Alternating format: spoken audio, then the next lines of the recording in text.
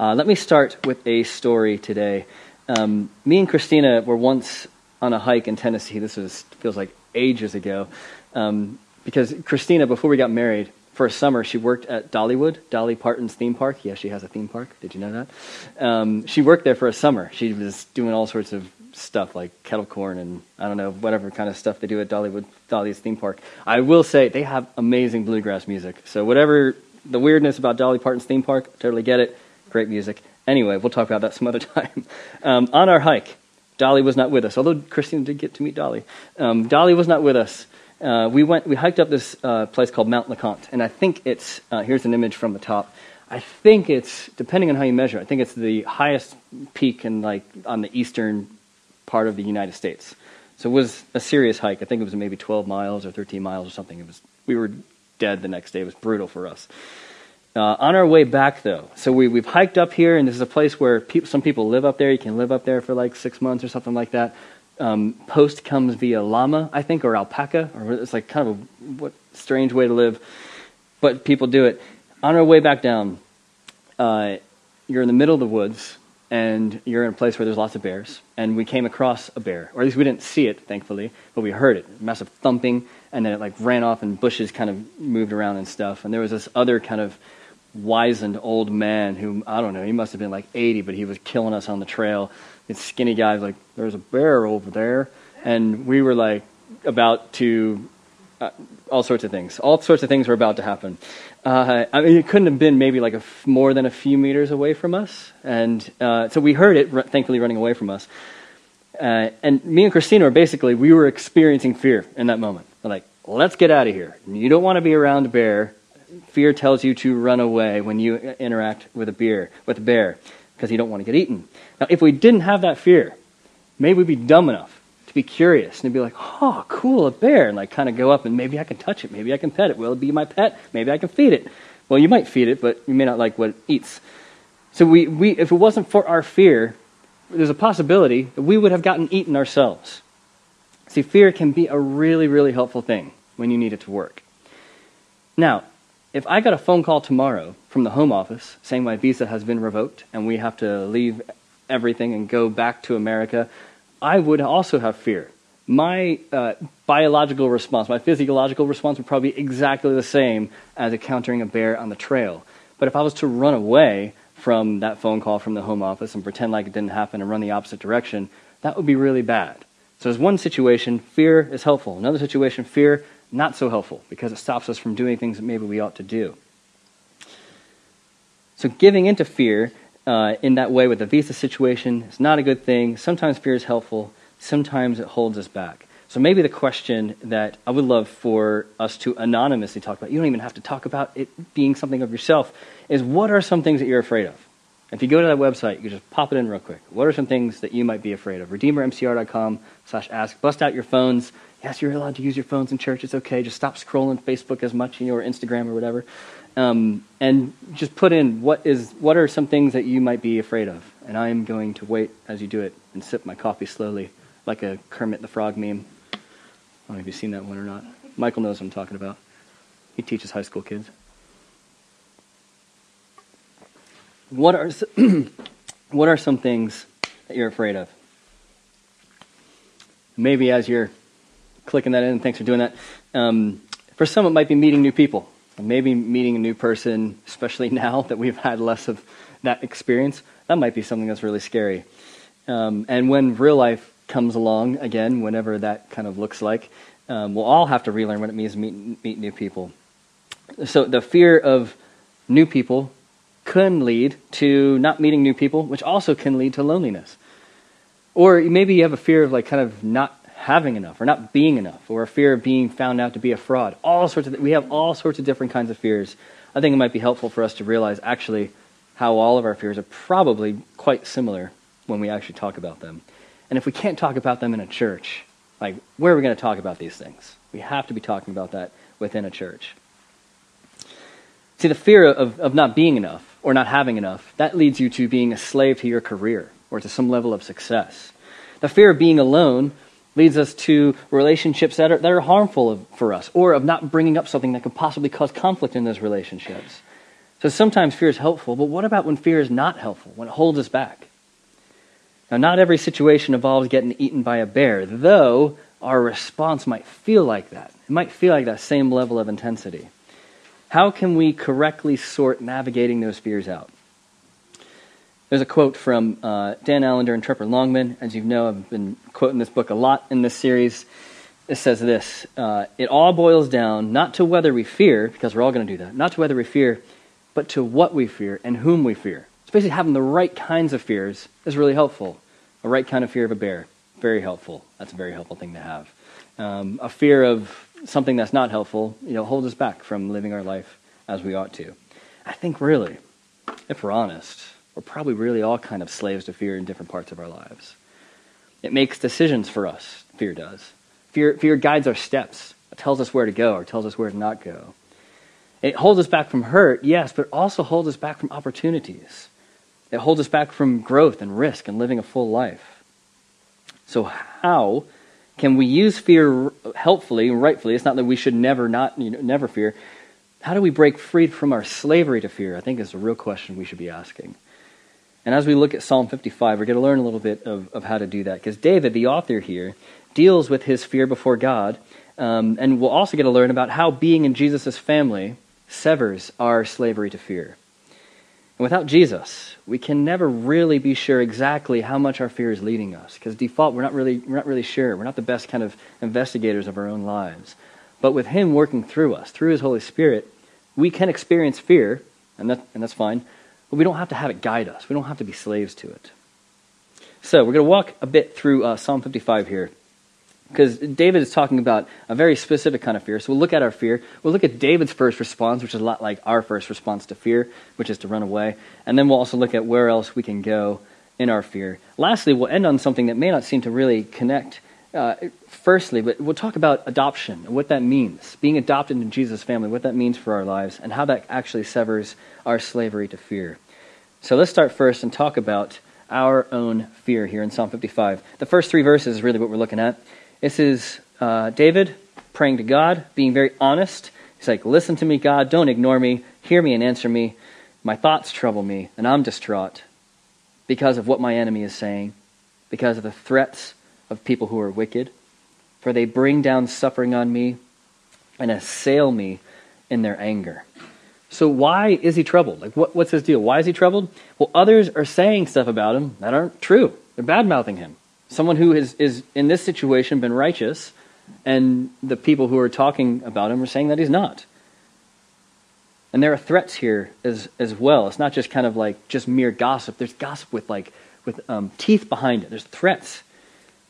It's just not kind of random gossip. It hits very close to home for David, who's the author here. And in fact, we're not going to really get to it, but in the middle of the psalm, he's saying, well, if it was like random people that were insulting me, like maybe I could deal with it. If it was my enemies that were insulting me, maybe I could deal with it. But this is someone who's close to me, and you're speaking bad about me. So this particular fear that David's talking about is fear of other people, fear of others. And we've all felt this. All of us have. Whether it's something people are actually saying, or whether it's something we're making up in our head because we think that's what other people are actually saying, we all have a fear of other people. And in this time of weird, limited social interaction, most of us are probably more in danger of assuming that people are saying stuff or are thinking things about us, and we don't really know because we don't really ever ask them, or we're not really around to actually chat about it. And so we make it kind of true in our heads because we just kind of mull over it over and over and over again. But I also know there are people in our church where there are horrible accusations going on, life-altering accusations that are simply not true. And so wherever we are, whether it's imagined or real or whatever, I think it's easy for whoever we are, wherever we are, for us to fall into that fear of other people and have that guide us.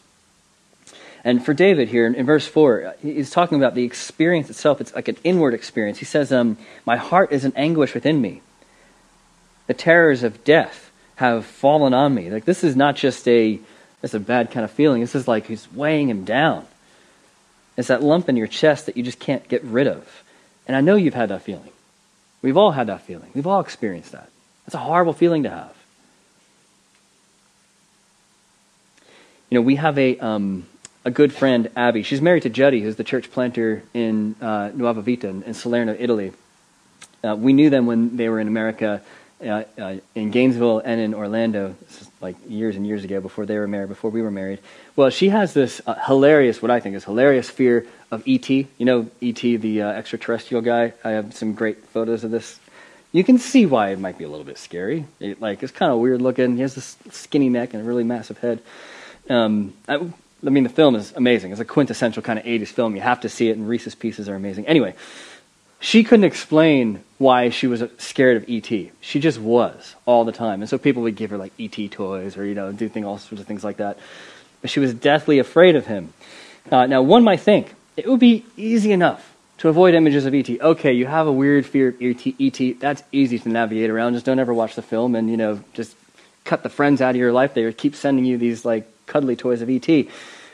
But if you lived in Orlando, Florida, you would be assaulted by billboards like this all the time of E.T. in 3D telling you to join him at Universal Studios for his ride. Wouldn't that be really fun to hang out with E.T.? So, and this would be along like major motorways. You couldn't drive around Orlando without seeing stuff like this. So try as she might, she couldn't get around that fear. It kept on like popping in and invading her life. Now, you may not have an irrational fear of an 80s extraterrestrial, or maybe you do now after looking at that image. But I think we're all like Abby in some way, and that we all experience fear, and even if it's up to us, we can't seem to remove ourselves from it. It always seems to kind of come in places that we don't really want.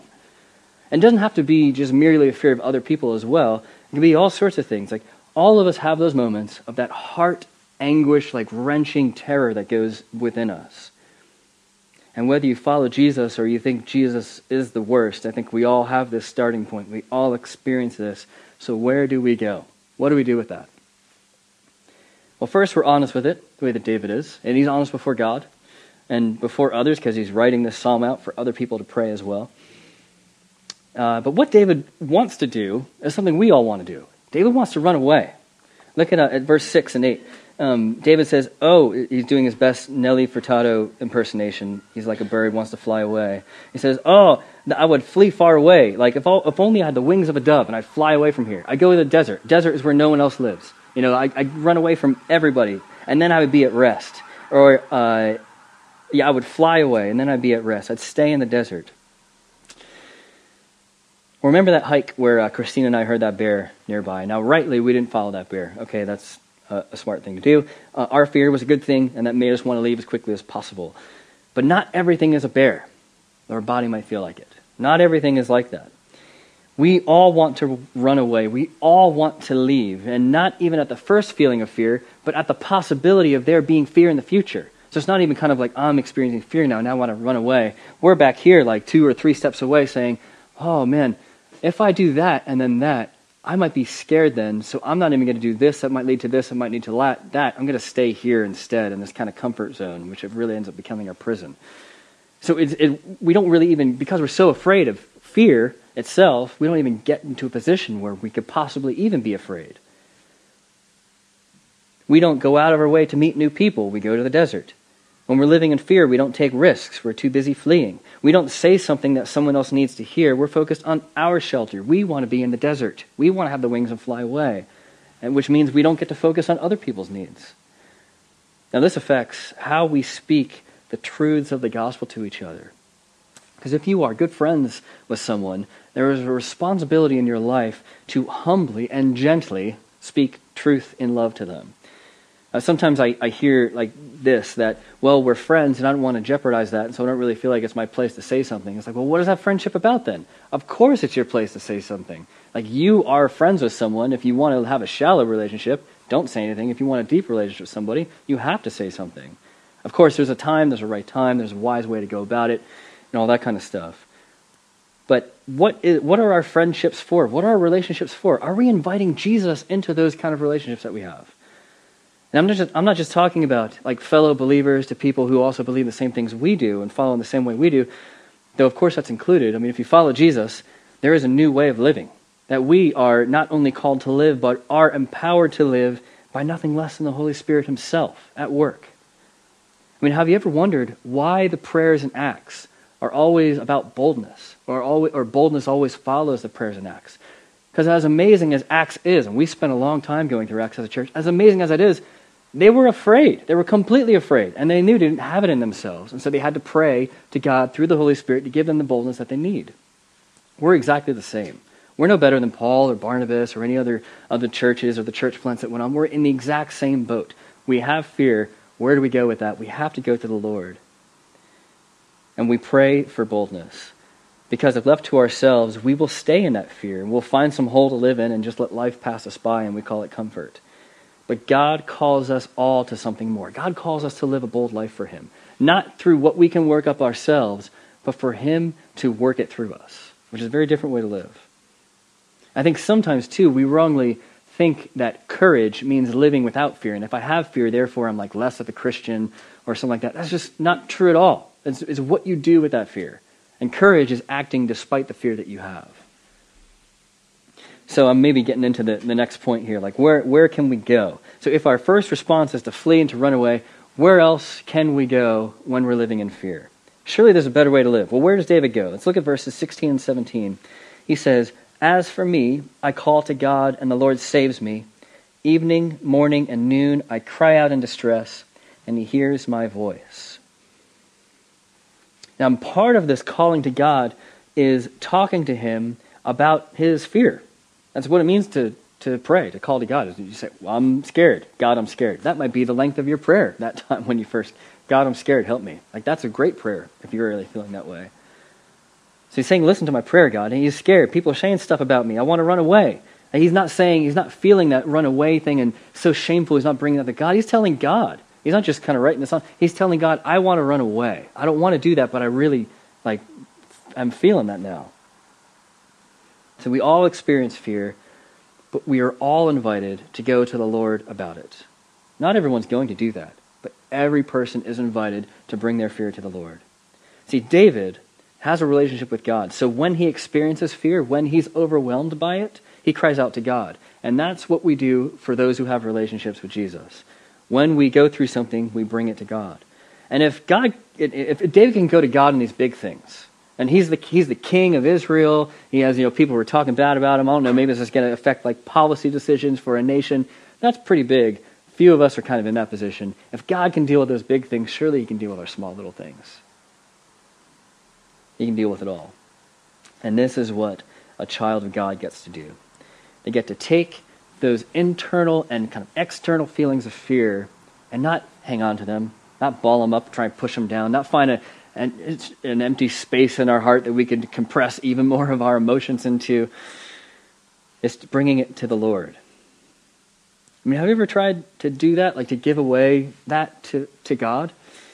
For David, this is an ongoing thing. In verse 17, he says, evening, morning, and noon, I'm calling out. It's not like one prayer is going to fix us and we move on and do the next thing. It's a continual, ongoing process. Like most of the people who follow the Lord in history, he has regular times throughout the day to pray. And we can do that too. I've talked before about how I set alarms on my phone to make me stop and pray, and especially the one in the middle of the day I call the midday protest. Because if left to my own devices, I'll just do what I want to do. But I need God to break into my day and to tell me, actually, it's not about you doing stuff, or you getting stuff finished, or projects being done. Hopefully those things will happen, yes. But it's really about you following me in everything that you do. I need to have those things happen. And I slavishly follow alarms on my calendar, so I kind of do it that way. This is something everyone can do. You don't have to set alarms on your phone or whatever. But you can pray to the Lord every 3 times a day, or however many times it is. It's one thing to say that we can go to the Lord, though. Another thing to actually do it. That's the difficult part. It's much easier for us to talk about prayer than it is for us to actually continually pray. It might require you to pray 3 times a day, which is actually not a massive thing. It doesn't have to be a huge kind of commitment. It can just be a couple sentences. But there's something else that's going on here in Psalm 55 that is kind of on a thematic level that I really think we should get into. What David is doing here, he's talking about his fears, and then he's talking about God and bringing that to God. What he's doing there is he's shifting his own talk about his own fears, talking about fear of the Lord. And he doesn't say fear of the Lord in this particular psalm, but that's kind of thematically what's being worked out. Remember that quote from the beginning, and it's not about having a fear and that being a problem with us. It's about with who we fear and what we fear. So fear of the Lord is something that is a big, massive concept in the Bible, and I just want to spend just a minute talking about this. Because if we shift our fear of everything and anything to fear of the Lord, that shifts how we live. If we can shift it to the fear of the Lord, that shifts how we live in our fear. But let's just camp out briefly on fear of the Lord for a moment. Like, what is it? Well, first, what it's not. It's not being afraid of God first. It's something more than that. It's not just like God is going to destroy me. It's something a little bit deeper than that. It's a right understanding of who we are as his humble little creatures, frail as we are, and who God is, who's the Lord, the creator of heaven and earth, even as we kind of talked about at the beginning of the service. We cry out to the creator of the heaven and earth. That's not who we are. We are small little specks of dust along a massive timeline. It's a respect for who God is, an honor that we give God. It's what it means to live with a sense of awe. So it's more than just kind of like being afraid of something. It's a sense of awe, of something overwhelming. If you've ever come across something in nature where you just have stopped and been like, whoa, I feel really small, and it's amazing that I get to look at that right now. Something huge like the Grand Canyon or whatever the thing might be, is that sense of awe. I mean, if like a mountain or a crater in the earth can give us a sense of awe, imagine what the creator of those things must be like to encounter him. This is the Lord of heaven and earth that we get to interact with. And that's the fear of the Lord is a beginning of recapturing that awe. Awe is when we come into contact with something much bigger than us. So just here's a brief rundown of some verses of fear of the Lord. Psalm 110:10 tells us, fear of the Lord is the path to wisdom. Job 28:28 tells us that fear of the Lord helps us stay away from evil, helps us stay away from injustice. Proverbs 1:7, fear of the Lord stops us from being fools. I don't want to be more of a fool than I already am. Let's stop that a little bit. Proverbs 14:27, fear of the Lord is the fountain of life. That means it's an ongoing thing. It continues to give. Proverbs 22:4, fear of the Lord gives us humility. If there's anything our time needs now, it's people who are actually truly humble, genuinely humble, not kind of like falsely humble and humble brags and all that. Proverbs 23:17, fear of the Lord saves us from envying others. Have you ever envied anybody? Have you ever thought that fear of the Lord could possibly be an answer to it? Proverbs tells us that it is. Isaiah 11:2, fear of the Lord is what Jesus delights in. And we get to be invited to that as well. This is before Jesus is on the earth. This is Isaiah talking about Jesus. Acts 9:31, fear of the Lord gives peace. Fear of the Lord gives strength. Fear of the Lord holds us back from living unjust lives and gives us what we really need to step forward despite our fear. That's what we get by being in a relationship with the Lord. If we have that right kind of relationship with and right recognition of who the Lord really is. And when we live in fear of the Lord, we have no room to live in the fear of lesser things. That awe is an overwhelming thing. It completely overtakes us. If we're living under the fear of the Lord, all those kind of lesser things will go where they're supposed to go, which is towards the bottom. They're lesser. Here's an example from David. Psalm 27:1. The same guy who wrote Psalm 55 wrote Psalm 27:1. Says, the Lord is my light and my salvation. Whom shall I fear? Who shall we fear? The Lord is the stronghold of my life. Of whom shall I be afraid? If the Lord is in his right spot, all lesser fears are kind of where they ought to be, which is not infringing on us, not enslaving us on us, not guiding us, not telling us where to go, not making decisions for us. And even in this verse, we don't live in fear because the Lord is my light, the Lord is my salvation, the Lord is my stronghold. So light, apart from having light, we don't know where to go. We don't know what's safe. We don't know where, are we going to stumble? Are we going to fall? Is there a pit there? Is there a bear there? I don't know. The Lord lights our way, and we follow the Lord. We don't need to follow or to fear the dark unknown. Also, he's our salvation. Salvation is just another word for rescue. He delivers us. He saves us from our own problems, our own issues. We don't rescue ourselves. We try. We're not really great at it. There's a reason why we come to the Lord. He's the one who comes through, so we lean on him. We trust in him with our whole being. We relax into him. It's not an anxious trust. It's a surrender and a relaxing of letting him carry us in our lives. And stronghold is just another way of saying protection, a place of refuge, a place of strength. We don't seek refuge in our career. We don't seek refuge in our money. We don't seek refuge in our families. We don't seek refuge in our friends. We don't seek refuge in being part of a church. We seek refuge in the Lord. And when we forget him, we come back to him, say sorry. Now, it might be that God has given you a difficult situation so that you can see his light, his salvation, his stronghold in a bit of a different way than you did before. I know when I've gone through difficult times, the way the Lord comes through kind of gives me a new way of seeing him in a way that it's just different when you're in times of comfort. I wonder, have we forgotten him in some places of our lives? Does a paycheck do the job that really only God can? It's like, as long as I get that paycheck, I'm fine. I don't really need to trust God in very much. I mean, maybe small things. Do our plans that we have really replace the need for God? Well, hopefully all of our, we realize our plans are one thing and they kind of get chucked up in the air because of a virus. Are the disruptions in our life opportunities to get closer to God? Evening, morning, and noon, the way that David talks about it? Or have we let the disruptions in our life kind of get us a bit adrift? If you're being honest with yourself, kind of where do you find yourself even now as you're hearing these things?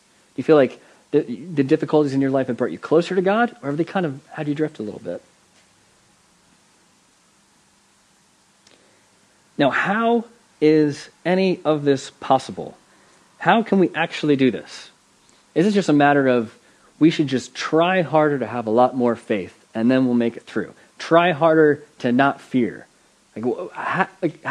How does David do this? How do we do that? How do we actually really live this out? Well, if you'd like to make that shift from your own fears to fear of the Lord, or continue in making that shift and living out what it means to be under the fear of the Lord, how can we do this? Now, one thing that we need to know about David and about the Christian life is David knows that he's a child of God. David knows he's a child of God. There's even when he does stupid things in his life, he's did a lot of dumb, stupid things in his life, he always saw himself as a child of God.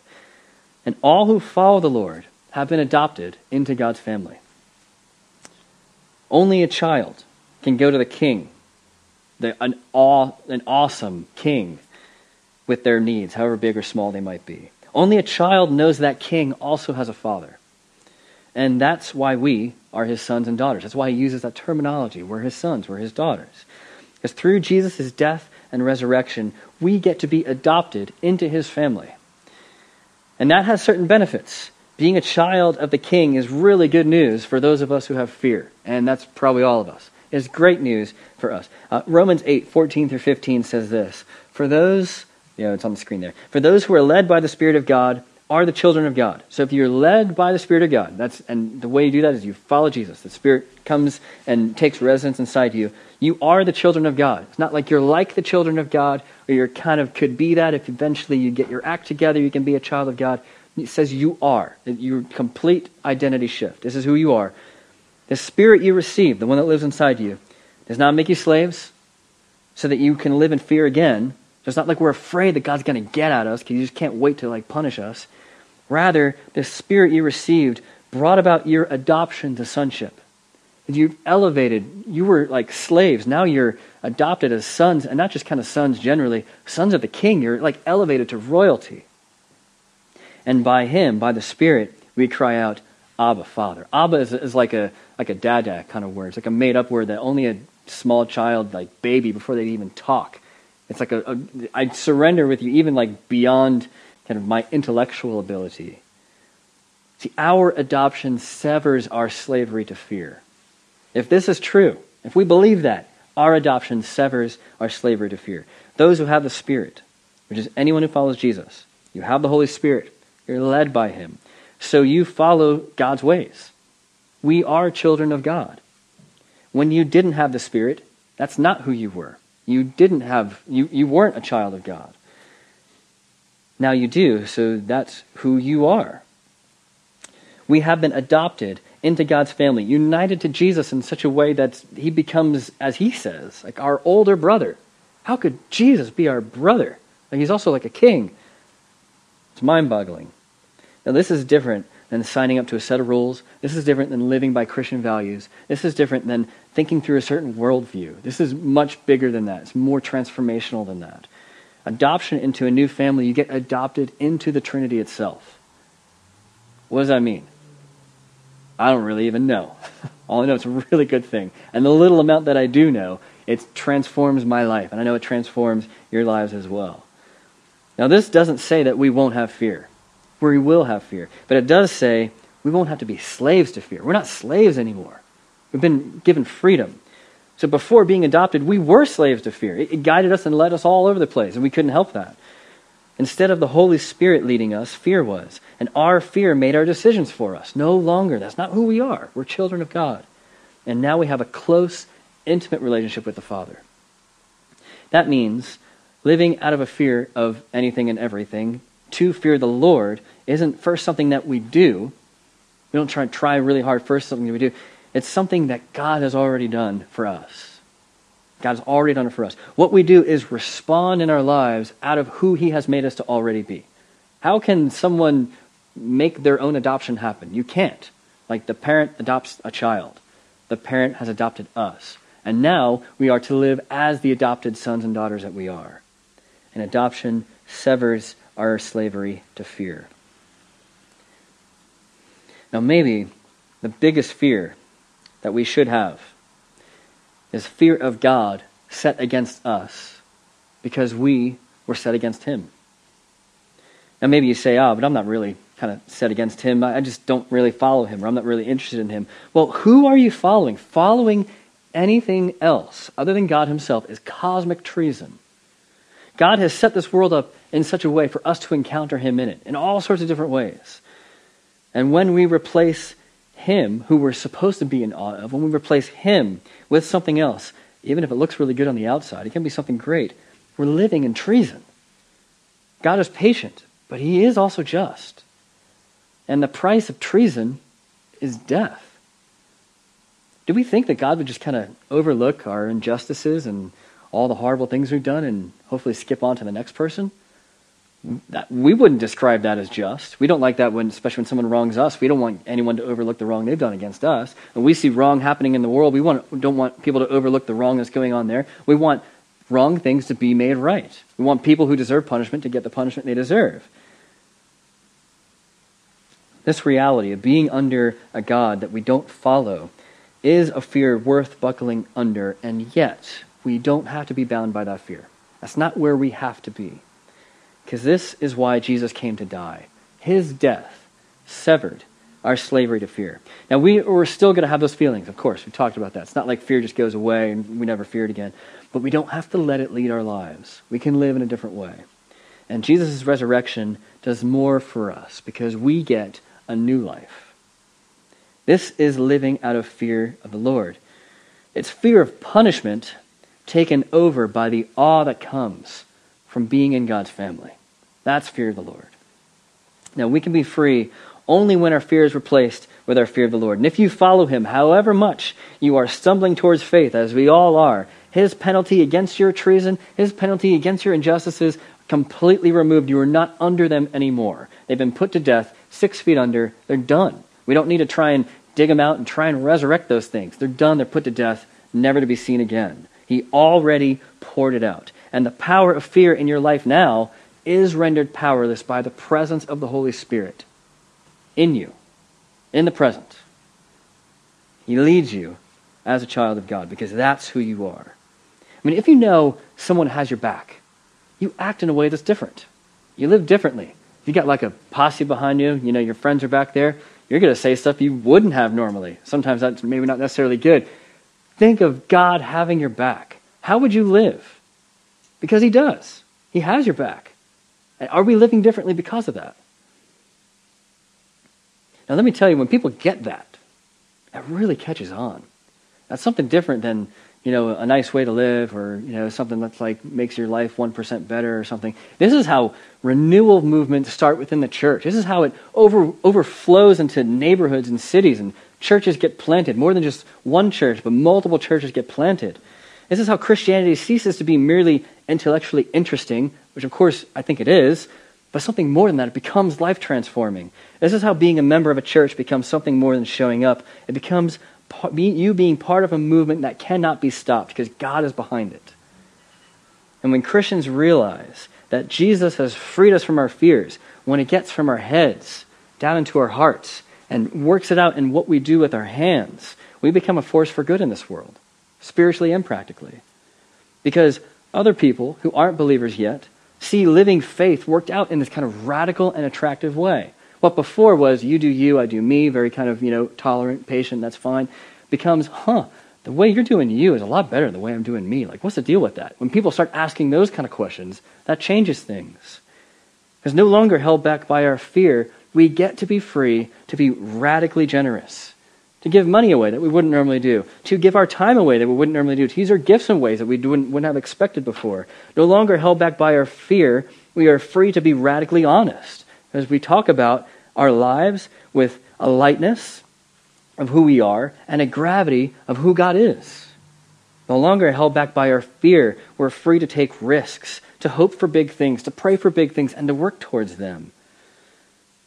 No longer held back by our fear, we don't have to be held by how others think about us, or what they're going to say about us, or what we think they're thinking or saying about us. I mean, how much of our lives are we actually living? Because I want to get on more of that. I want to be more like that. I'm not there yet. I know it's a process, and we're all going to be in different parts of that process, but we're all going to be working towards that together. But I want to get more of that. See, fear is a God that always asks us to sacrifice for it and still leaves us in chains, never really giving us what we want. Working for fear never works for our good. But Jesus, he gave his all. He didn't ask us to sacrifice. He sacrificed himself for us. And he doesn't ask us to pay him back, as if we could. He gave us his all so that we could live our lives how we were meant to, in that awe-filled fear of the Lord kind of way. See, he knows our fears, he hears our prayers, he sent his Spirit, and now we're freed from our slavery, freed from running away, free to be humans, fully alive. The punishment that we deserve for all the evil that we bring into this world, all the wrongs we do, in the past, in the future, the ones we're doing now, the punishment for that is death, but Jesus paid that death so that we don't have to. And we're called to remember how he went to great lengths for us. We're about to celebrate communion. So for you at home, you can get something ready to celebrate with us. We do this every week at Redeemer because we're so forgetful. And not just like us in this room, humans in general, we're so forgetful. We forget how much we really don't have it because we think we do. We're prone to forget it, or at least we're prone to live as if it's not true. So taking the bread and the cup are for those who've been freed by the Spirit. It's saying, for those who eat and drink, it's saying, I surrender myself to the King. If you don't yet follow Jesus, we're really glad you're here with us, or we're glad that you're listening with us as well, or watching us. But please don't do something with your body that you don't really fully believe yet in your heart. You don't have to join us. It's not like we're not forcing you to do this. But let's say maybe you haven't done this before. Maybe you're watching, maybe you're here, you haven't done this before, and now you want to take your first step with Jesus. You are invited. Everybody, regardless of where you've come from, everybody is more than welcome to be part of Jesus' family. So please join in with us. And let me pray before we do this.